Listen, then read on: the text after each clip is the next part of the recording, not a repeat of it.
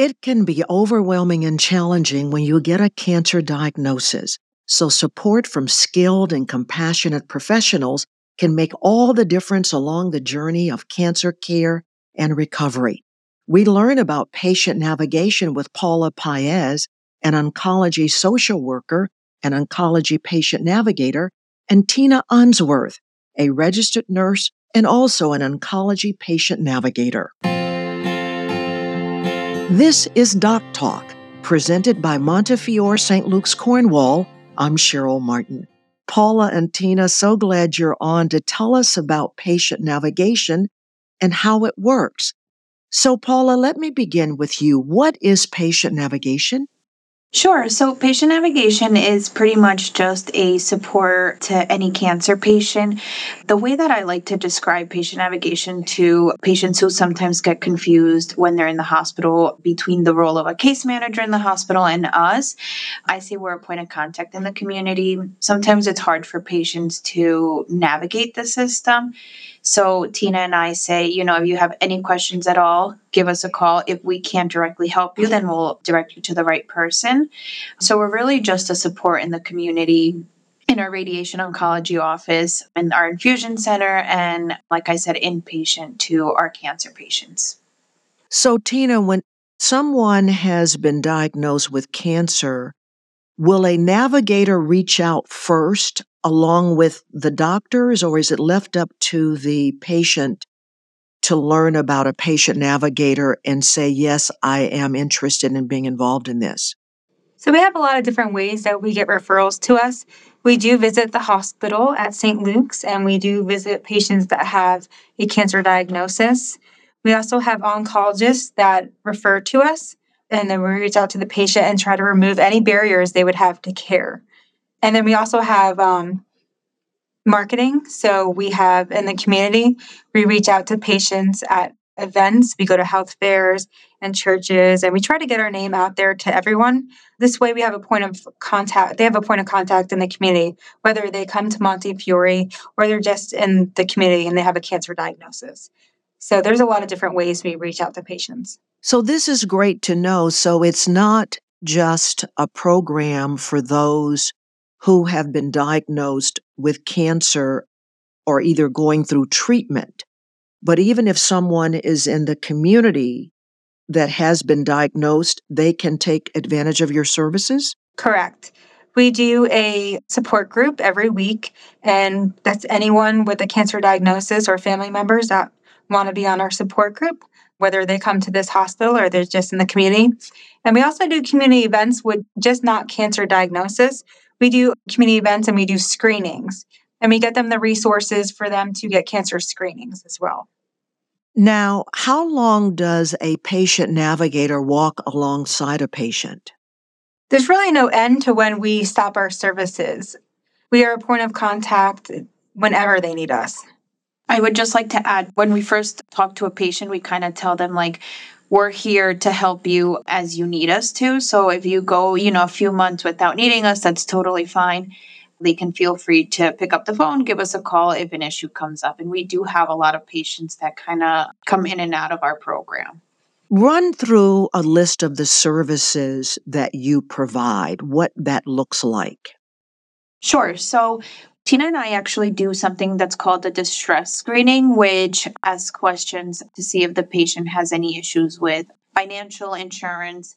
Tina and I can help connect patients to insurance carriers, and also we help connect patients to grants. There's a lot of grants that are diagnosis specific. So if we know, for example, a patient has breast cancer, we know to refer them specifically to a breast cancer grant. Leukemia and lymphoma is also a great resource for patients with blood cancers, and they actually cover a wide spectrum of diseases. We also ask about transportation. Unfortunately, we don't have a transportation grant, but we can help set up Medicaid transportation. And we also work with the local taxi in the community that will provide our cancer patients with a discount. We ask about their supports in the community.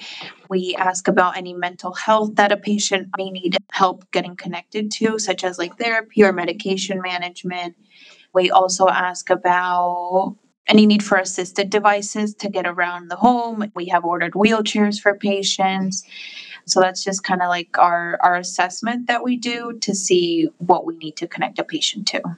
Is a cost involved in these services? Your services? Nope, our services are completely free. That's great. Now, what kind of feedback from patients have you received? We've received very, very grateful, positive feedback from our patients because when you're diagnosed with cancer, you just don't even know where to begin. And there's just so many things you don't even think about. There's resources like having food delivered to patients that are in treatment that have children and things like that. And we've gotten just so many positive things when they realize that we're here. The main thing is getting our name out there that we are here and we are here to help them.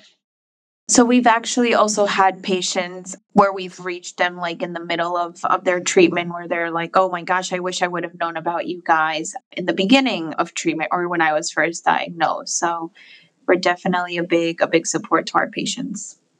So you provide a lot of emotional support then. Yes. And how vital is that? It's very important. A lot of patients also have trouble. I don't want to say have like trouble, but are sometimes don't feel comfortable really sharing with their family members how they're feeling. So we're kind of that like unbiased person that they can, just be raw with us and just tell us exactly how they feel. If they're upset, a lot of patients don't like to cry in front of their family members. So we see a lot of that. And to add to that, we also do a lot of supportive care to the caregivers. We do the counseling with the caregivers. We also rate their distress because a lot of these caregivers take on a roles they weren't expecting, and it's a lot. So we give them resources as well. And are you finding that a lot of times the caregivers are indeed family members? Yes. Yes. And a sense of maybe being overwhelmed, feeling overwhelmed? Yes. We also see a lot of patients who don't have a caregiver or do not have family members. So our support, is even more crucial to those patients because they really just have no one to kind of express their feelings to. Now, in terms of cancer diagnosis, are you open to being a patient navigator, let's say for someone who's on the lower end of the spectrum, let's say stage 1, or is it really those who are much further along? Does it matter? So we see all patients in all stages. So we have breast patients who are stage 0, and we have colorectal patients who are stage 4. So we really we cover everyone. And did you say that these services, your services, are also available to those who have not been diagnosed with cancer? Correct. We do screenings and we have a lot of community events to bring education and screening to the community members. Can community members reach out to you and say, I want you to come, or do you find out about these programs and ask if you can be a part of them? How does that work? We've actually done both. We've reached out to places and asked if we can come, and they've reached out to us as well. Anything else you'd like to add about your program? I would think this is such a benefit to patients and their families. I think we covered it all. I think we're definitely a huge support to our patients. And the fact that Tina and I are actually housed in the radiation oncology office, but every Friday we actually do rounds in the hospital. That way we see inpatients and they can have that face-to-face interaction with us rather than just a phone call. We also cover the community and, like I said, our infusion center. We do round the medical oncology offices, not too often, but just to kind of introduce ourselves to the staff at the offices so that they know about us. And if they see that a patient is in need of our services, they know to refer them to us. Do you get involved at all with suggesting clinical trials or giving them directions in that, or is that more for the physician? We do work with the physicians and refer to clinical trials. There's a few things we do here at the Cancer Center that patient navigation assists with. We do the lung screening program. So for smokers that fit the criteria, they can get a low-dose CT lung screen. We do genetic counseling here. So if any doctors want to refer us, or if the patient calls and wants genetic counseling, we do that here too. And we have a smoking cessation program that Paul and I run, and we've had a lot of success with that too. Just one other question that came to mind.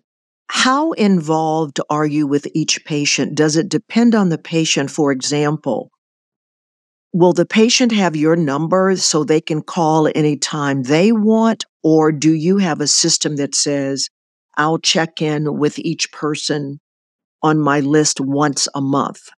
How individualized is it? So that distress screening that I mentioned before, we ask about their level of distress based off a thermometer, and we do that on initial encounter with the patient.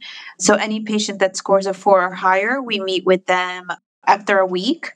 And then it really is patient by patient basis. Like there's patients that I see weekly, there's patients that I see multiple times in a week. It all just depends on their needs. The patients also do have both of our direct lines in case anything comes up. Great. Thank you so much, Paula Paez and Tina Unsworth. Thanks for educating us about patient navigation and also just for the positive difference that you're making at a critical time in the lives of so many patients. Thank you. Thank you. Thank you for having us. For more information about our Littman Cancer Center, visit montefioreslc.org. That's montefioreslc.org. And please remember to subscribe, rate, and review this podcast and share it on your social media. You can also check out our entire podcast library for other topics of interest to you. Thanks for listening to Doc Talk, presented by Montefiore St. Luke's Cornwall.